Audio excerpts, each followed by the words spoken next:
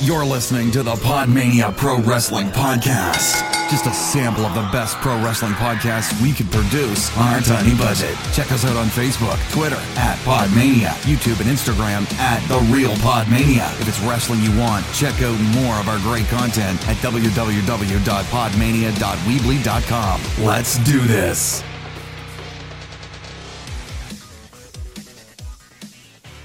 Hello, and welcome to another episode of the Podmania Podcast. I'm your host, Rob Goodwin, and I am joined, as always, by Garth Jackson. Welcome back, my friend. How were your fatherly duties last week? Good. Suitably worn out. Ran ragged, and yeah. Looking forward to catching up on all the wrestling. Of course. As we both know, it's been a huge weekend of wrestling this week with the All In show that has, by all accounts, been a massive, massive success. We're not going to talk about it in a lot of detail because myself, you, and Chris are going to do a review later on in the week. But overall, I'm partway through. I know you're a lot further on than me at the moment. How are you feeling about it at the moment? Really enjoying it. It's a really good mix of obviously all the current stars. You've got past people, a lot of nostalgia trip, a lot of homages. It's just a really good, fun show. Yeah. I was a bit... I've still got the biggest matches to watch as well. I must admit, I was slightly cautious when I found out that the main event was the six-man tag. Yeah. When you got Okada versus Marty Scurll and you got Omega versus Penta, I was a little bit concerned. I was like, okay, loads of people on Twitter and Facebook saying, if the WWE had done this, well, the WWE haven't done that, so Sit down. But by all accounts, it sounds like it was a really good match. I'm looking forward to doing it. I'm looking forward to reviewing it, obviously, with you and Chris later on in the week. However, there has been other wrestling, believe it or not, Garth. Impact aired their TV special ReDefined on Thursday, and we had Ring of Honor episode 363 last night. Overall, Garth, what are we thinking about the two shows this week? I thought Impact was decent. I don't see what made it any different from a regular show, even though it was billed as a kind of sort of mini pay-per-view. But it was still decent. It was some good matches and the stories moved on. But Ring of Honor was quite a drag this week. Yeah, I found this with Ring of Honor. You'll have some absolutely star-studded episodes that really move storylines on. That you have fantastic wrestling. I mean, we've talked about ones that include Chris Sabin. Obviously, the one last week with the title change that me and Chris talked about. But this week, I did struggle to get through this episode, and especially with it only being 51 minutes, it felt a lot longer. Yeah. As for Impact, I am agreeing with you. I thought it was a good show. Storylines that needed to progressed. We'll talk about that in a little bit more detail later on. There are a couple of things that I take issue with. The same gripe I have seemingly every week has aroused its ugly head once more, but we'll get on to that very shortly. We'll start with Ring of Honor, episode 363 from Center Stage in Atlanta. And we actually started with a title match, the Women of Honor title match, with Madison Rayne, who won a Four Corners Survival #1 contendership match a couple of weeks ago, taking on the champion, Sumi Sakai. Now, two veterans of the ring. We had... who did we have on commentary? I haven't written it down. I can't remember. We had someone on commentary. Who did we have on commentary? It's gone completely out of my head. Yeah. Mandy Leon? Yes. Yes, Mandy. Yes. Oh my God, what a mind blank. We had Mandy Leon on commentary, and I think we've had people on commentary on Ring of Honor before where they haven't really added much to the story, and though Mandy Leon did a decent job of building both Sakai and Madison Rayne, she didn't really add too much. Though I thought it was interesting that she was part of the first like part of Women of Honor, and it surprised me actually how long Women of Honor had actually been a thing, considering that they've only just brought the Women of Honor title into the picture. I mean, she'd mentioned that she'd wrestled both of them. Yeah. Which, I mean, Sumi Sakai's been around for a long time. A very, very long time. So I would assume anyone who is sort of wrestling with her is wrestling at the top of the card. So, I mean, I have never seen Mandy Leon wrestle before. So it'll be interesting to see what she does. Yeah. As for the match itself, it was... I don't want to say clunky, because it wasn't. It was just quite slow. There were some big spots. I'm not a massive fan of Sakai's Mongolian chops. It was billed by Colt Cabana as this horrible, just completely paralysing chop, and they barely seemed to connect. It was just something. It was very contrived for me. It's not like the Barbarian. Yeah, when he used to do them. Exactly. She did attempt a moonsault, didn't hit it. Rain hit a pretty good tornado DDT, but ultimately, Sumi Sakai would come out victorious. She had a great fisherman buster, which I thought looked really, really good. I thought that was going to be the end of the match. I did as well. Did you at any point think Madison Rayne was going to take the belt here? Because when she hit the cutter out of nowhere, again, that was said as well, out of nowhere, because apparently that's not trademarked. When she hit that, and again, the commentary team did a fantastic job of selling, oh my God, that's got to be the end. For me, it was, and I never thought Madison Rayne was going to win the title. Nah, especially when the way they were building up the fact that Sumi Sakai was the sort of first champion, and that I don't think they were ever going to take it off her so quick. No. Because she adds that sort of legitimacy to it all. She does, yeah. Especially as she is, she's got that legitimacy about her. The final pinfall came when Sumi Sakai hit Smash Mouth for the victory. Okay match. I didn't feel like it was a championship match. No, it just seemed like another weak sort of TV match. It did. It felt for me very much like both were going through the motions. Mm-hmm. But yeah, decent enough match. Sumi Sakai retains. I can't see her dropping that title for a while, personally. No. We then moved on to, a match between Shane Taylor and Josh the Goods Woods. This is an ongoing storyline between the two. Shane Taylor previously knocked Josh Woods clean out with his punch. Josh is claiming that he's been a legitimate fighter for many, many years. He's been punched by the very best in the business, and he's never once been knocked out. And there's no way that Shane Taylor will be able to knock him out, unless he was employing, in inverted commas, dirty tactics. Shane Taylor says, no, I'm not. I've just got a good punch. Let's settle it in the ring. And so it sets up this match. I quite like Josh Woods.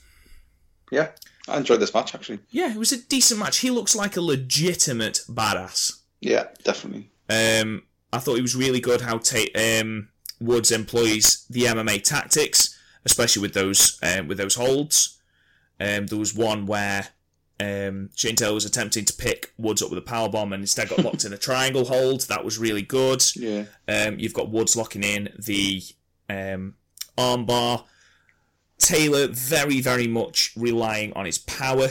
You've got a lot of very, very savage forearms from Taylor. Yeah. There's one where he punches Woods on the apron outside. Yeah. That looked like it legitimately knocked him down. It did.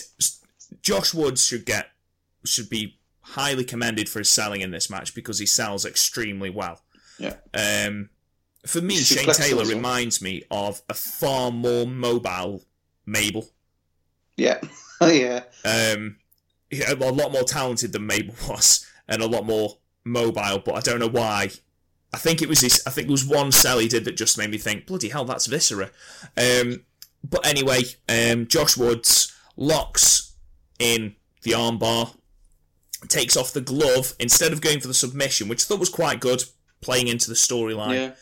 Yeah. Takes off the glove of Shane Taylor, proves that he had something in his glove. The glove was loaded, so there's no way he'd have knocked him out. The ref then says, excellent, well done, you've proved your point. I am now, however, going to have to call this match off because it's a foreign object.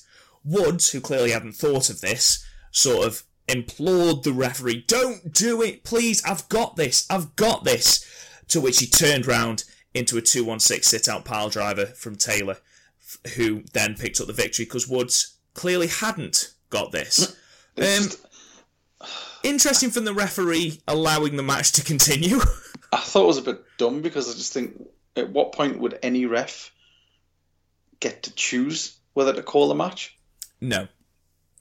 With Ring of Honor especially, with the Code of Honor playing such, a prominent role, you've got the Code of Honor at the start of the match and, all this stuff about rules and, the unwritten code, shall we say. I was very surprised that the referee, without a lot of moaning from Woods, there wasn't a lot of moaning, decided to let the match continue. He didn't even have to count the pinfall, to be perfectly honest, but he still did.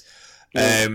I think Josh Woods just decided that he was going to do the typical face thing of wanting that convincing win over Taylor, which, unfortunately, was the wrong decision.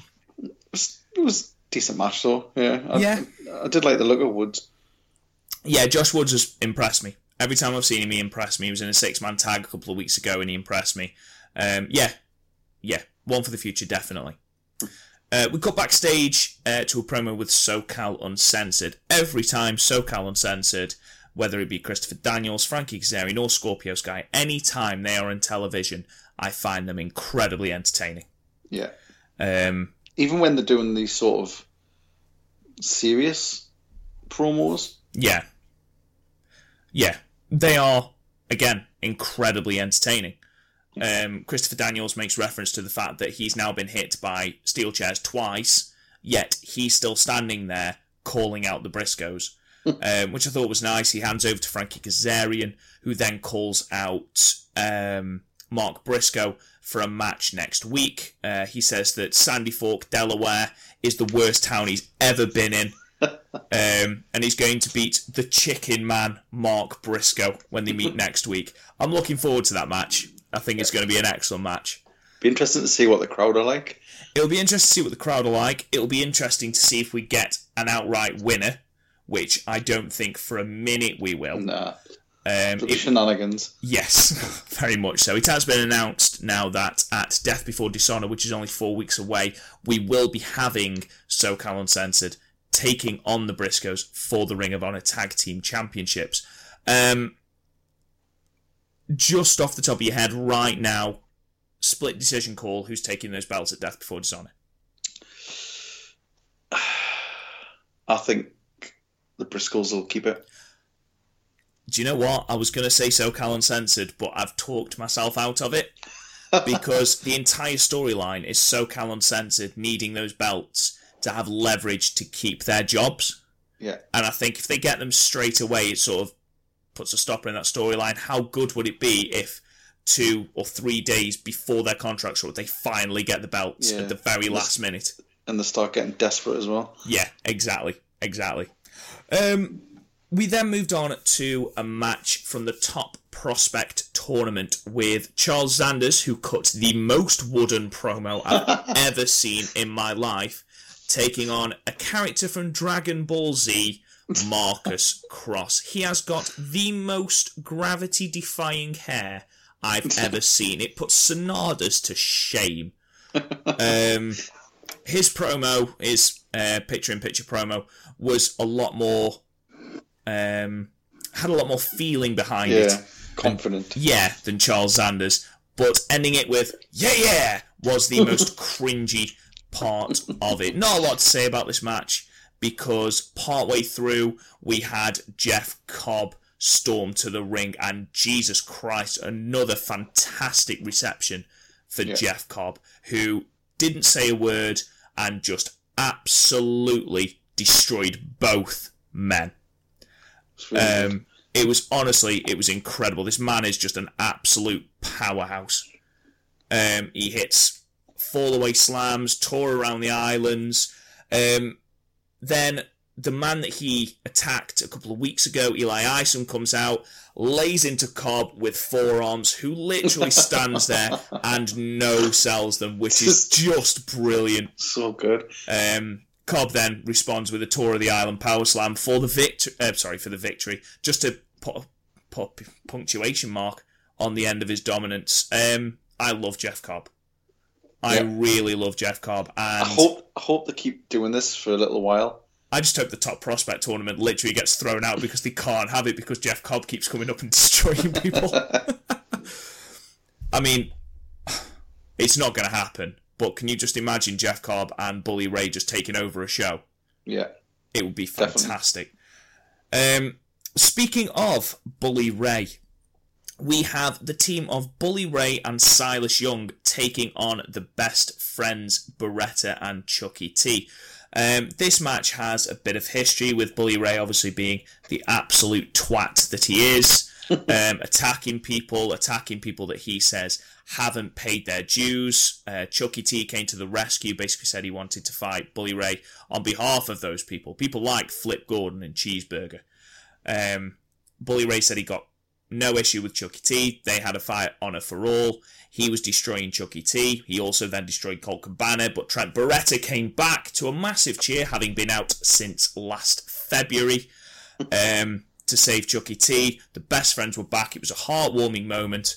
And yeah, this match was set up as an answer for that. This match was nothing about the wrestling whatsoever. No, nothing at all. It was good. It was decent wrestling. It was just more so pushing the characters. Yeah, absolutely. Especially Bully Ray. Bully Ray is possibly, and I could be wrong, please let me know in the comments if I am wrong, which I'm sure everyone will, but Bully Ray is one of the most pure heels at the moment. Definitely. Because there's no trying to be cool. There's no trying to get a cheer, doing the bad thing. He's literally attempting to be the biggest dickhead that he can be. You know, stopping on his entrance to just abuse Colt Cabana and Caprice Coleman. And then Ian Riccaboni's then like, yeah, but Colt Cabana's wrestled everywhere. Oh, and Caprice has as well. Yeah. Which he just absolutely destroyed all three men at ringside verbally.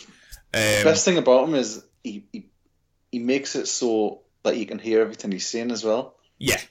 So because I mean, when he's shouting at Cabana, he's like shouting at the cameraman, "Don't point the camera at him, point it at me. I draw money, he doesn't." Which is true. Which unfortunately is the way of the world at the moment. We get into the match. Silas Young gets quickly overpowered by Beretta. So you just hear the entire match Bully Ray chastising Silas Young for having, the lack of bollocks. He says, "You've changed, man. Come on, get me in." So he eventually gets Bully Ray in. Bully Ray turns to him and says, "This is how you do it." He then absolutely destroys the repaired arms of Beretta. Just all the while shouting, "How's your tricep? How's your tricep? How's your tricep, Beretta?" And I just love it. It's brilliant. Why didn't WWE let him run with that character for a bit? Because he would have been their top heel easily. Because when Bully Ray comes back, or Bubba Ray comes back to WWE, there is only one way they are going to have him back, and it's a nostalgia pop with Devon. Exactly. But imagine him versus AJ. Yeah. Imagine the Bully Ray character taking on Cactus Jack. Yeah. That would have been absolutely insane. Imagine looking at Dean Ambrose now. He's come back. He's a completely different body shape. Imagine him in a proper street fight, not a WWE attempt at a street fight, a proper street fight against Bully Ray. Exactly. They'd create magic to it. Him versus Kevin Owens. Yeah. The trash talk alone. And it would And I've no doubt that he would put them over as well. So Yeah. it would have just helped people. It's crazy. Yeah. Even somebody like a Miz or a Dolph Ziggler or someone that you could bully the shit out of, but then them get like the sort of heroic victory. Yeah. I would love that angle. But I'd love that angle. They're never going to do it with Bubba Ray, though. They're never going to do it. I believe it was rumoured to be happening. But I don't really know. I think it was around the time of sort of the Aces and Eights storyline. Mm-hmm. I'm sure it was mentioned that Bully Ray, they were going to bring Bubba Ray back to do the Bully Ray character in WWE. Yeah. I'm not entirely sure if that's true, but I'm sure I heard it. It would have worked so well because they don't really have any proper heels. They attempt to. Hated heel. That's the difference. You've got heels in the WWE, but you have got heels who, A, people don't care about, which are the worst type of heels, and B, heels that are trying too hard to be cool and to be cheered and to get over, even though... I mean, look at Becky Lynch. Becky Lynch is never going to be a heel. She's absolutely beloved by the fans. No matter what, she could come to the ring and kick a dog, and she would still get cheered because she's that over. The closest the WWE have got to an all-out, pure heel is Tommaso Ciampa. Yeah. I mean, that man is a prick. But apparently, backstage, is an absolutely lovely bloke. Oh, yeah. So, there you go. But, I mean, go on. He'll never be able to carry that over. What, once he gets to the main roster? Yeah. It'll be a shame. It won't be the same. It won't be... He'll have a lot more explaining to do. It's a shame that apparently he's now having entrance music. Really? Which is a shame because I think the cavalcade of boos that greets him when he comes out is just so much better. Yeah. Or if they're going to do him entrance music, just record the boos from 1 week and just play that. Yeah. It's such a shame. At this point, the best friends are absolutely dominating Silas Young again. Chucky T hits a Falcon Arrow. Beretta hits a Tornado DDT. Silas Young eventually gets to the corner where Bully Ray is. Bully Ray leaves.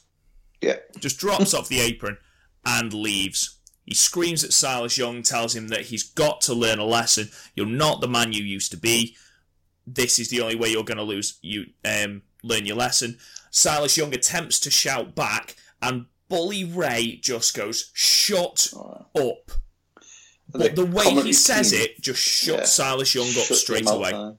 The commentary team are really sort of hammering home the fact that Bully Ray is an absolute arsehole. Yeah. The best friends take advantage and hit the Dude Buster for the win. Best friends going into the tag team title picture without a shadow of a doubt, now that Beretta's back. Yeah. Obviously, this is going to go into a program between Silas Young and Bully Ray, which I'm absolutely fine with. Yeah. The only issue I have is with Ian Riccoboni's comment where he says that the best friends are going to be inserted into the most stacked tag team roster in the world. Okay. Now, I don't necessarily agree, but how many tag teams are there? Well, there's the Best Friends, SoCal Uncensored / The Addiction. You've got the Kingdom. You've got the Young Bucks. Oh yeah. You've got the Dogs. Yeah, I suppose you've got the Boys. I mean, you're going into jobber tag teams now. I'm sure there'll be one that I've missed. I've said the Briscoes, haven't I? I'm sure there'll be one that I've missed, but, you know, for all its faults, I think WWE's tag team roster is slightly more stacked. New Japan's... The problem with New Japan is they split their tag team division, which doesn't help. But yeah, overall, I think the best way of describing this episode of Ring of Honor was slightly underwhelming. Yeah, serviceable. Yeah, it did a job. We had another promo in the middle of all this for next week's main event, the 30-minute Iron Man match for the Ring of Honor Championship between Jay Lethal and Jonathan Gresham. That is going to be absolutely amazing. I'm sure Chris will be very, very aroused because he loves Jonathan Gresham. So any match involving Jonathan Gresham, I'm sure Chris will absolutely adore. I can't wait for that match. We've also got Frankie Kazarian taking on Mark Briscoe. I'm looking forward to next week. It's going to be a good show, I think. Hopefully, fingers crossed. We move on to Impact. The Redefined show, billed as almost a pay-per-view, more of a TV special from the 30th of August. 4 matches in this show, still an hour and a half. 2 title matches, 1 title change. I say 4 matches. I am fully aware that there were 5. I refuse to count one of them. But we'll delve straight in. Garth, thoughts? I thought it was alright. Barring the fucking smoke show bullshit. Which... Yep. I think they need to realise that it's not good. We can only hope that... I mean, having seen footage, because... Right. Cards on the table, last week, I thought, do you know what? I need to see if Scarlett Bordeaux is actually a decent wrestler. And she is. She is fairly decent. There's footage online of her hitting Trevor Lee with a Canadian Destroyer.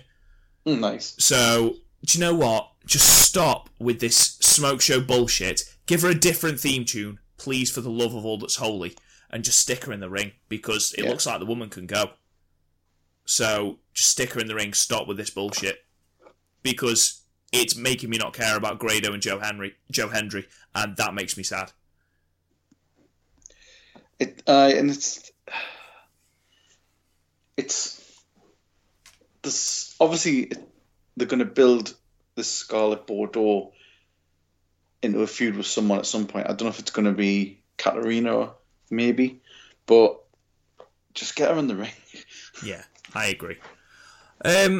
However, we'll get to the smoke shit. And we'll start with, unfortunately, with it being the first match, the high point of this show. It was an absolutely fantastic match. Really enjoyed this. X Division title match between the champion, Brian Cage, and Rey Fenix. Every time I see Brian Cage in the ring, he's improved in my eyes. And this match, I thought he looked really, really dominant, looked really good. He got a wonderful combination of power, speed, agility. The man hit 619. I've got that in my notes. It's just unbelievable. I mean, this is a man who hit an F5 as a transitional move. Hit a 619. He's doing stuff off the top rope. He's hitting superplexes.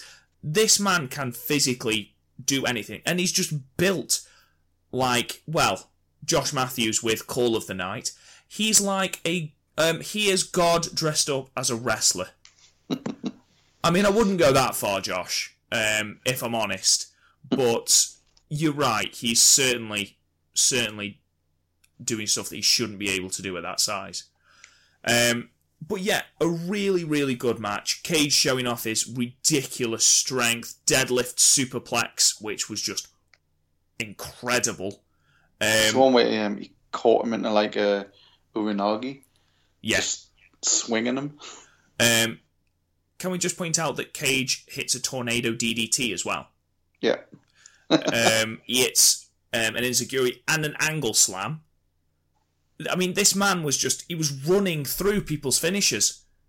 There's one where he Phoenix went for like a suicide dive. Oh, and Cage just caught him into a suplex. In a suplex position. Sort of crashed him into the barrier, but it's a very, very difficult spot to pull off. So we will let him off. But yeah, catches the suicide dive in a suplex position and just lands him on the floor. It looked so good. Mm-hmm. Phoenix, for his part, sells the absolute shit out of Brian Cage, but gets a lot of offense in, gets a code red, Does a lot of double foot stomps, one off the steps, which looked incredibly painful. And then rolling cutter. The rolling cutter through the ropes on the ramp, which looks amazing. Honestly, this match was probably not the best Phoenix match I've seen, but definitely up there, and definitely the best Brian Cage match I've seen. Yeah, definitely one of the best Brian Cage matches, I think. Yeah. Because, I mean, I have watched a bit of Lucha Underground, and he was same sort of... He wasn't as good in Lucha Underground. I think he must have been a lot sort of greener then. But you could see even then that he was a bit different to your average sort of powerhouse. Yeah. But yeah, definitely sort of this one definitely showcased more of his sort of athletics and his his ability to move. I mean, some of the kicks and sort of spins and stuff he was pulling off, you would think that somebody his size would be totally out of gas. I mean, 5 minutes in. Yeah, I have no problem telling people that I have literally no knowledge of Brian Cage before watching Impact. I've heard the name, I've never seen him wrestle. He was just a monster in Lucha Underground. Yeah. Well, he was is he under a mask in Lucha Underground? I think he was just... Did he just wear like plain black shorts maybe?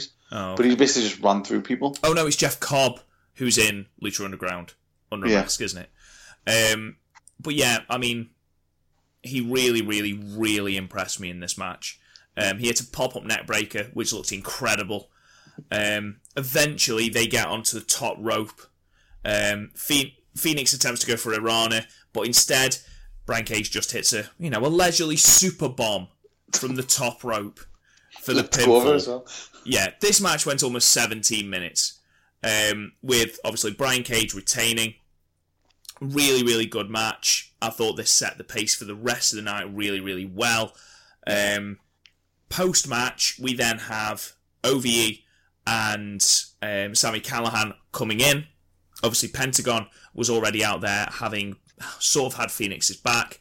OVE start to beat down the Lucha Brothers. Brian Cage walks off, makes to go back, turns back, then turns around, puts the belt down, and just destroys the entire of OVE. Just absolutely destroys them. Hits the drill claw to Jake, and then holds up the arms of the Lucha Brothers. Really good segment. Really enjoyed it. Possible 6-man? I imagine a 6-man in the future, but to be fair, can you imagine a more terrifying team of 3 than Brian Cage, Pentagon, and Phoenix? Be brilliant. That would be terrifying. Absolutely terrifying. But yeah, really good match. We followed this up with a video package hyping the tag match for later on. The main event between Austin Aries and Killer Cross and Moose and Eddie Edwards. And then you had people in the crowd shouting at Josh Matthews and Cyrus, "We want Jericho." Yes. Yeah, to which they acknowledged the chant, which was hilarious. Yeah. And Josh Matthews sort of went, well, anything can happen. It didn't happen. Yeah. And I mean, you have what you call him? He says, "Well, I'll give him a call." Yeah. Don Callis gets his phone out. I mean, let's be honest. For me, it is a matter of time before Jericho turns up. There's been too many hints. There's been too many call-outs from Don Callis, from Sami Callihan. You know, there's Jericho's Twitter where he says, "Is it time for me to make an impact?" and stuff like that. It's going to happen, isn't it? He's best mates with Don Callis and Scott D'Amore. Exactly. So, it's going to happen, isn't it? Yeah. I mean, that's going to be incredible as well. That will draw more eyes to the product as well. We then killed the pace entirely with the Global Wrestling Network Flashback of the Week, which I still hate, but it was Drew Galloway's debut, so we'll let him off. Did you watch it? No. No, I watched the end of it. I didn't watch the match itself. I remember seeing it at the time, and it was when I was sort of dipping in and out, and I'd heard that Galloway sort of made his debut, so I watched it. And it's when who was it? It was Joe, Kenny King and Loki. Yes, and they come down and Loki gets smashed in the head with a metal pipe. I did see that bit. I fast forwarded it to the end of the match, and I saw Drew Galloway, take his hood off. He's legitimately, absolutely pissed. He wants to kill Drew Galloway. To be fair, though, I mean, you see Samoa Joe and Kenny King attempt to hold Loki back. Loki is pissing with blood. Basically, at the end of this match, BDC, Joe, which is Samoa Joe, Kenny King, and Loki, come into the ring, destroy both Al Snow and Grado. Galloway, who's under a hood, comes in, makes the save with a lead pipe that was left behind. As he swings it, he catches, you see him catch Loki completely by accident on the side of the head. And then he sort of takes the hood off, and, it's Galloway, massive pop. And then it cuts to the ramp where the heels are, and Loki looks like he's fucking furious. Pissing with blood from his ear. What could be more terrifying than a pissed off Loki? I mean, Drew Galloway, for a start. Have you seen the size of the man? He's stiff as hell as it is. I wouldn't bat Loki in a fight with Drew Galloway. But, I mean, you can see Kenny King is... legitimately, look, fucking calm down. Yeah. Even Samoa Joe just puts a hand on his shoulder and goes, just calm, mate. Calm. I thought it was so good. I really did. Entertaining, anyway. We then had reference to the fact that we had actual vehicular homicide last week. With the worst acting I've ever seen. Oh, it was one of the most bizarre segments. I'm not going to say worst because WWE have peddled out some shite. But this was there was no need for it at all. They make sure that, everyone knows that the child who has been hit by a car is alive and well and will make a full recovery. And we cut to the OGs, Hernandez, who is understandably upset they hit a fucking child with a car. And King is accusing Homicide Hernandez of being soft, being too like Conan. No, King, you just hit a child with a car. King's reaction? He was just in the wrong place at the wrong time. Yeah. I mean, I love King, don't get me wrong. His rationale for vehicular homicide, well, it's obviously not homicide, but, just dangerous driving, was he was in the wrong place at the wrong time. You were doing 90 mile an hour. Anyway, before we can get into the logistics of what happens, he gets a phone call. He looks extremely worried. Says that he's on his way. Tells Hernandez and Homicide not to make a move. Nothing's greenlit and to stay where they are. Fade to black. Ooh, mysterious. Yeah. I quite like this angle, and it's added on later. And I'm genuinely sort of very interested to see who this mysterious caller is. Yeah. I believe we find out more on Thursday. Right. Which I am incredibly excited about. I don't know. I mean, for me, again, very limited knowledge of Impact. I would always saw Conan as the shot caller. Yeah. So for someone to be above Conan, very, very interesting. Are they going to put someone in as an established star who's making the calls, or are we going to have someone Eddie Guerrero, Chavo? Hector. What did you say? Hector. Oh, Hector Guerrero. I thought you said Eddie Guerrero. I was like, well, it is Impact, but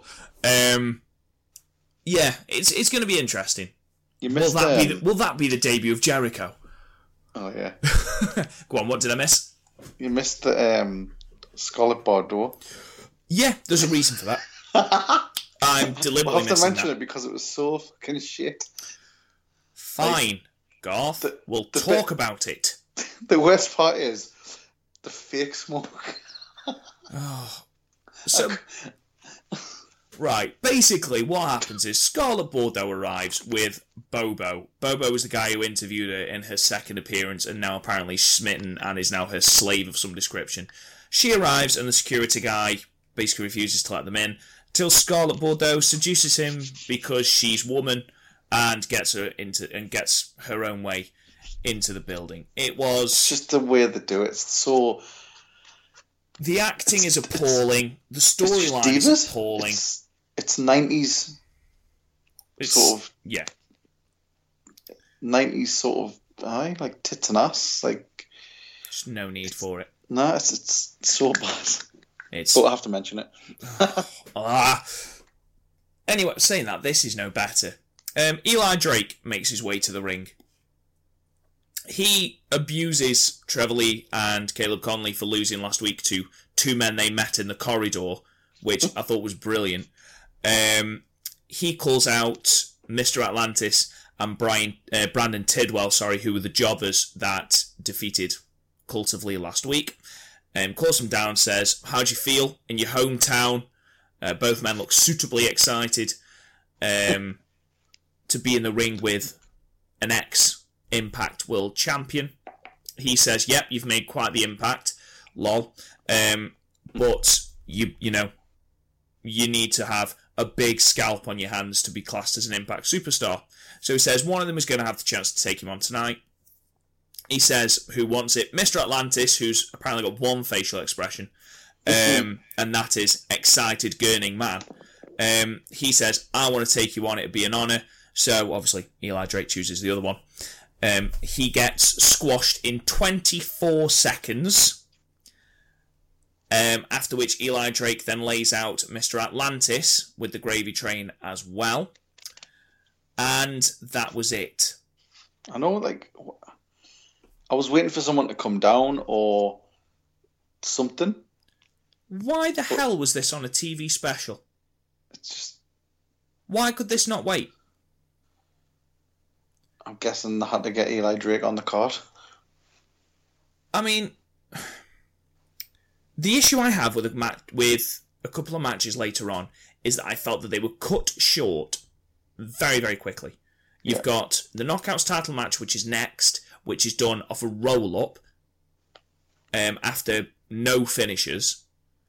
And then you've got what had the potential to be an absolute barnstormer between Rich Swann and Petey Williams, which I felt was cut short. Yeah. But that's because we had to make room for the Scarlet Bordeaux show, then the Smoke show, then the Eli Drake squash, which took an unbearable amount of time. Yeah. And totally I will say now, I text you while I was watching this, Garth. I don't know who the man was who just repeatedly chanted "dummy, yeah." Yeah. Over and over and over. When you go and watch wrestling, it's not a chance for you to try and get yourself over. If the wrestler is trying to talk, let the fucker talk. Don't try and get everyone to focus on you. Yeah. I understand it wasn't the best segment in the world, but you are making it 10 times worse because you buy the fucking microphone and you're all I can hear. I'm convinced it's that same guy from the last time. It's almost like he's paid to do it, but that can't be the case. It was so irritating. So irritating. Anyway, now that I've got that off my chest, that was a lot nicer than the text I sent to Garth.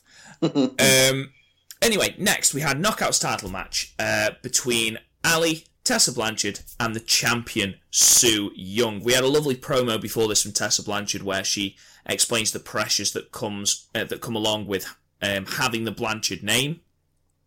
She lists off her ridiculously famous lineage with obviously relations with Magnum TA, Tully Blanchard, her ridiculous wrestling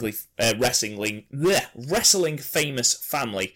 It's quite alarming, really.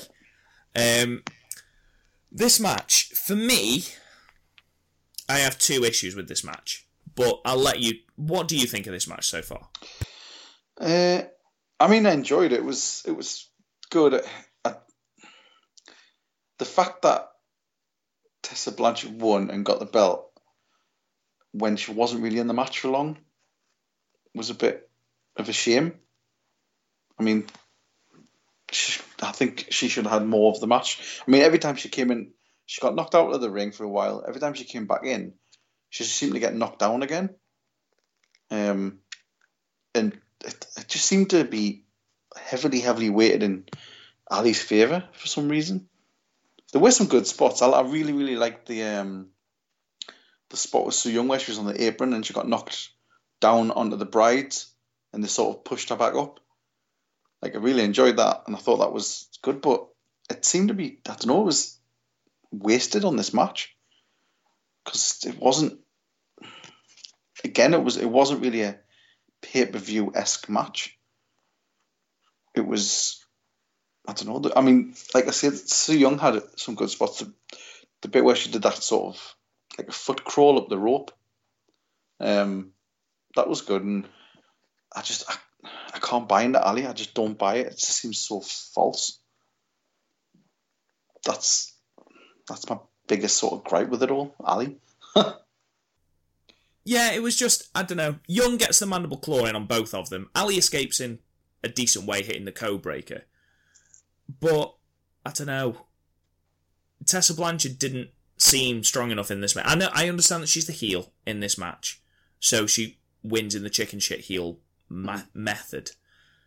But we're building Tessa Blanchard as this ridiculously strong woman's competitor, this knockout. And I just feel that it was rushed. Yeah, it's as if the refs sort of said, "You need to end it." Yeah. I don't know. I mean, like I say, there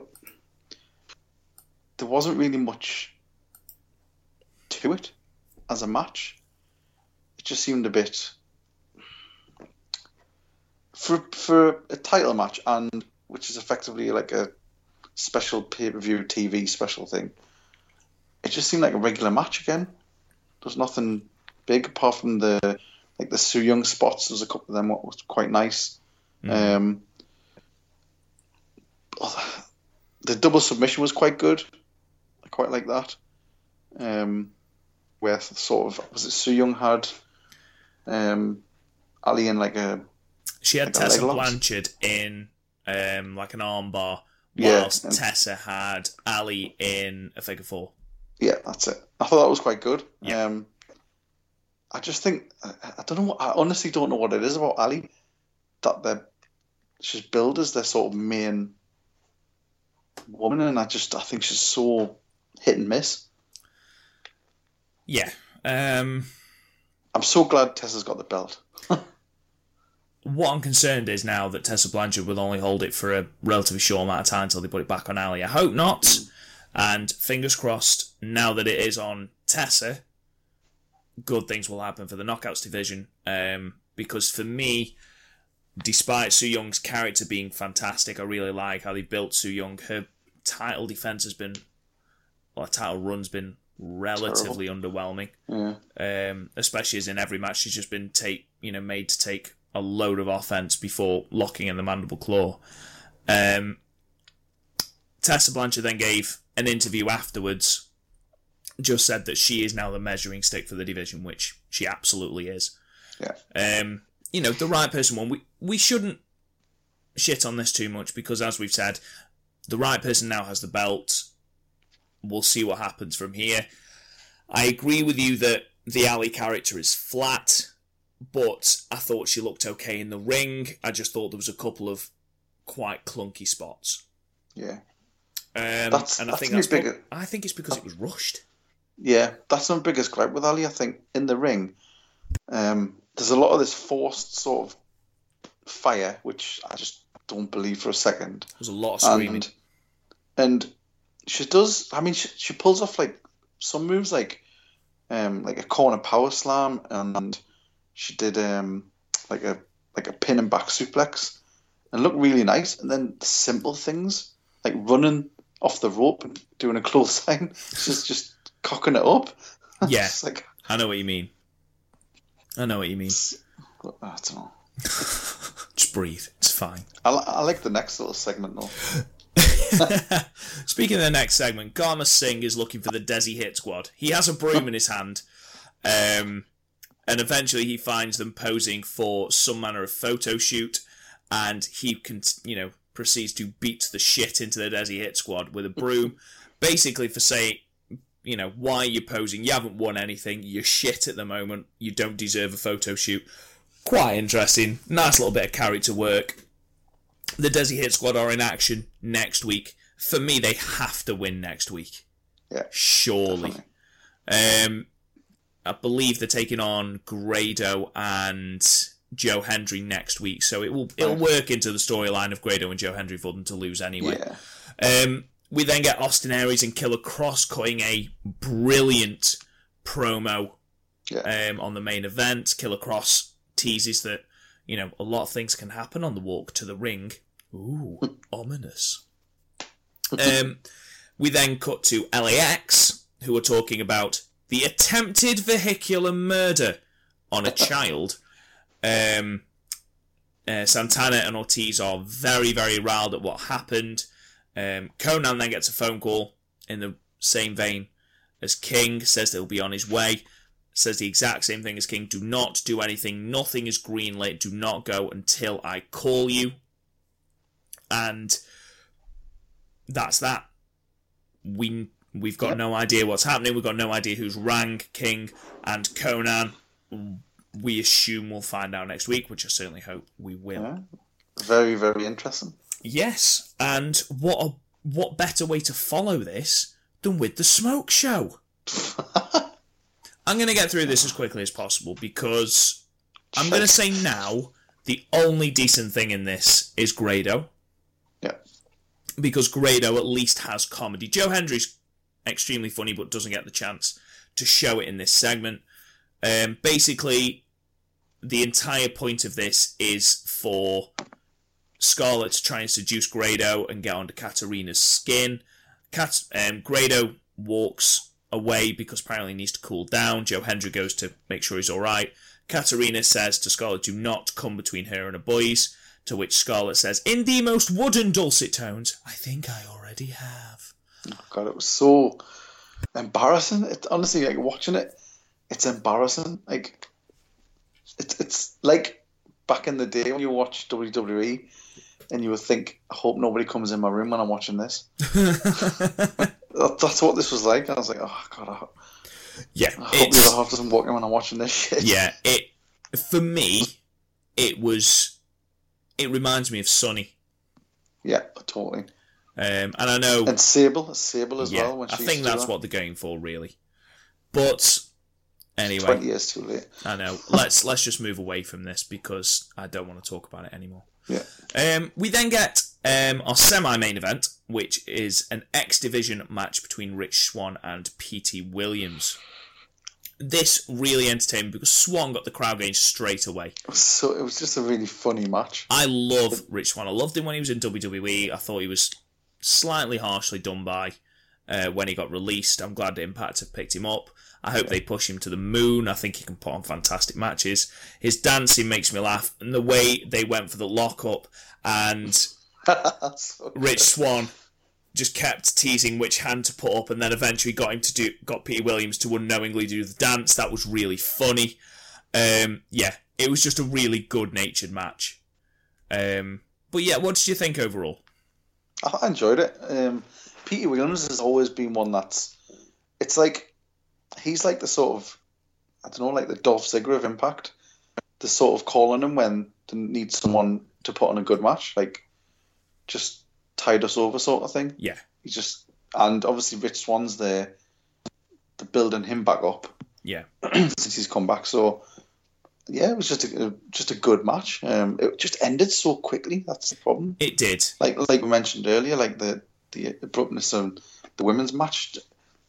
I even wrote it down when I was doing it. I put this seemed oddly sort of out of nowhere, the ending. I think when we got to, if you're watching it on the Global Wrestling Network, the show is 1 hour 31. And when we got to, I think it was 1 hour 10, and we still had 2 advertised matches to do, and we'd had 2 matches in that hour and 10 minutes. Yeah. Impact seems to have a real problem at the moment with layering all these backstage segments in the middle, then thinking, oh, bollocks, we've still got to fit those 2 matches at the end, and then those 2 matches suffer. Yeah. I think if they'd have cut out the ridiculous amount of adverts for their Mexico tapings, which I believe there were 4 of. There were 4 adverts for the Mexico tapings and 3 adverts for MediaCon this weekend in the UK, which that's excessive. That's very, very excessive. Especially in an hour and a half. In an hour and a half, you do not need that many adverts. I'm sorry, it's just not necessary. I understand that it's the first time it's going to happen in Mexico, and I understand, obviously, you've got Pentagon, you've got Rey Fenix, but you do not need that many. That's ridiculous. Anyway, we talked about this match. Swan doesn't finish it with a Phoenix Splash, which is slightly odd. He instead hits a running shooting star press for the finish, which...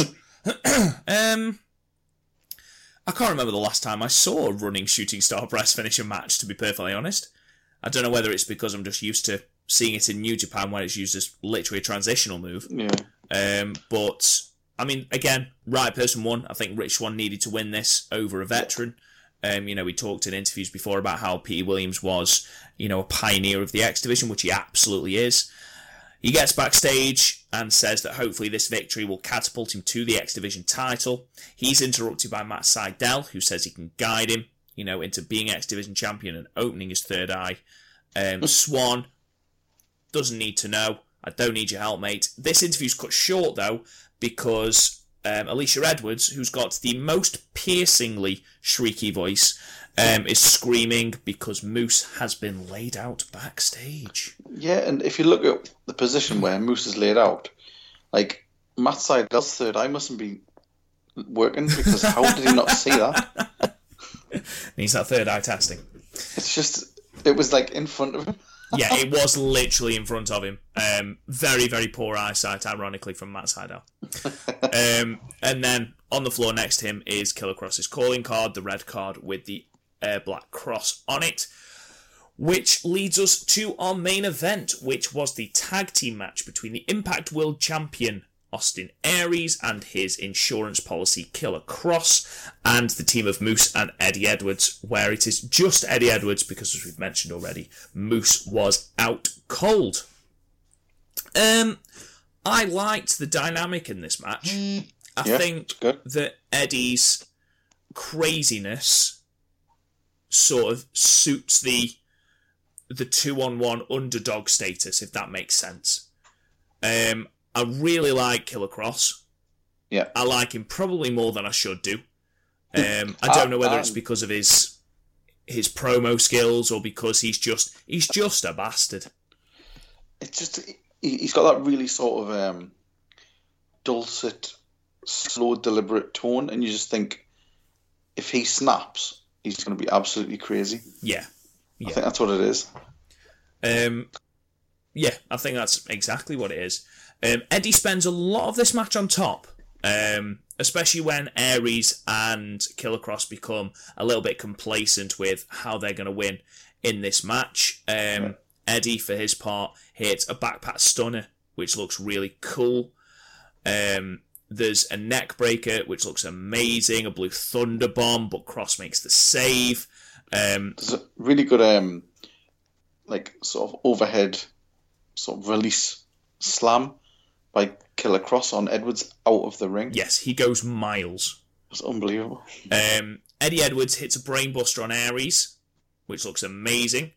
And then Eddie hits a suicide dive. The suicide dive looked extremely painful because it looks like Edwards misses Aries and just hits full on the guardrail.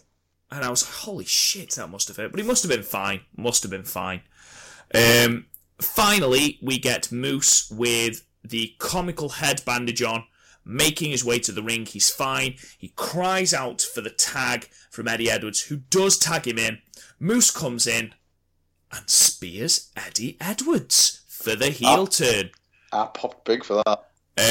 I didn't see it coming, I'll be honest. It was a holy shit. I was like, holy shit. Aries dumps the ref out, and Moose beats Eddie down, so it's a no contest. I really enjoyed that end. Such a surprising turn. It's a good ending, and I feel the Moose character needed something after his loss to Austin Aries. They're going to have to come up with a very, very good reason for Moose having aligned with a man who's just given him a concussion. Yeah. Unless it's because he's concussed. I really hope that's not the reason, because that sounds shit. But after the match, all three of them continue to beat down Eddie. They put a chair around his head, and Moose slaps the chair with another chair, lays him out. Alicia arrives to check on Eddie, slaps the shit out of Moose, to which Moose threatens her. Don't know if that's okay. He threatens her with the fist, but then just does the Moose, which I thought was quite cool. I quite liked that. The crowd went mental as well. They did. And we fade to black, and that was Impact. We should have. And when I was watching it, when he did the turn, I thought, he's wearing different ring gear. So I should have known. Because he normally wears red. Yeah. And he was wearing black trunks. Is that what you thought? Oh, I should have seen the signal. Yeah, I should have seen it. I don't know. There's got to be more to this heel turn for me to be like properly invested in it. It was a complete shock. I didn't anticipate Moose turning at all. But I don't know. I need to see more. I need to have a legitimate reason for Moose to have turned. For me, anyway. Overall, though, a decent enough show. There are just a couple of issues for me.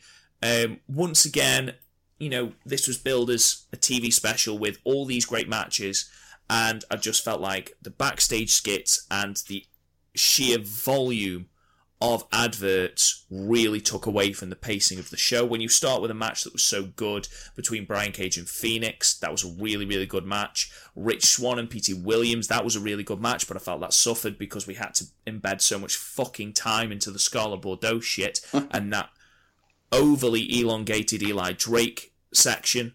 Yeah. The main event was obviously a big pop because no one saw it coming. As I've already said, I need to have more behind it to get properly invested in Moose's heel turn.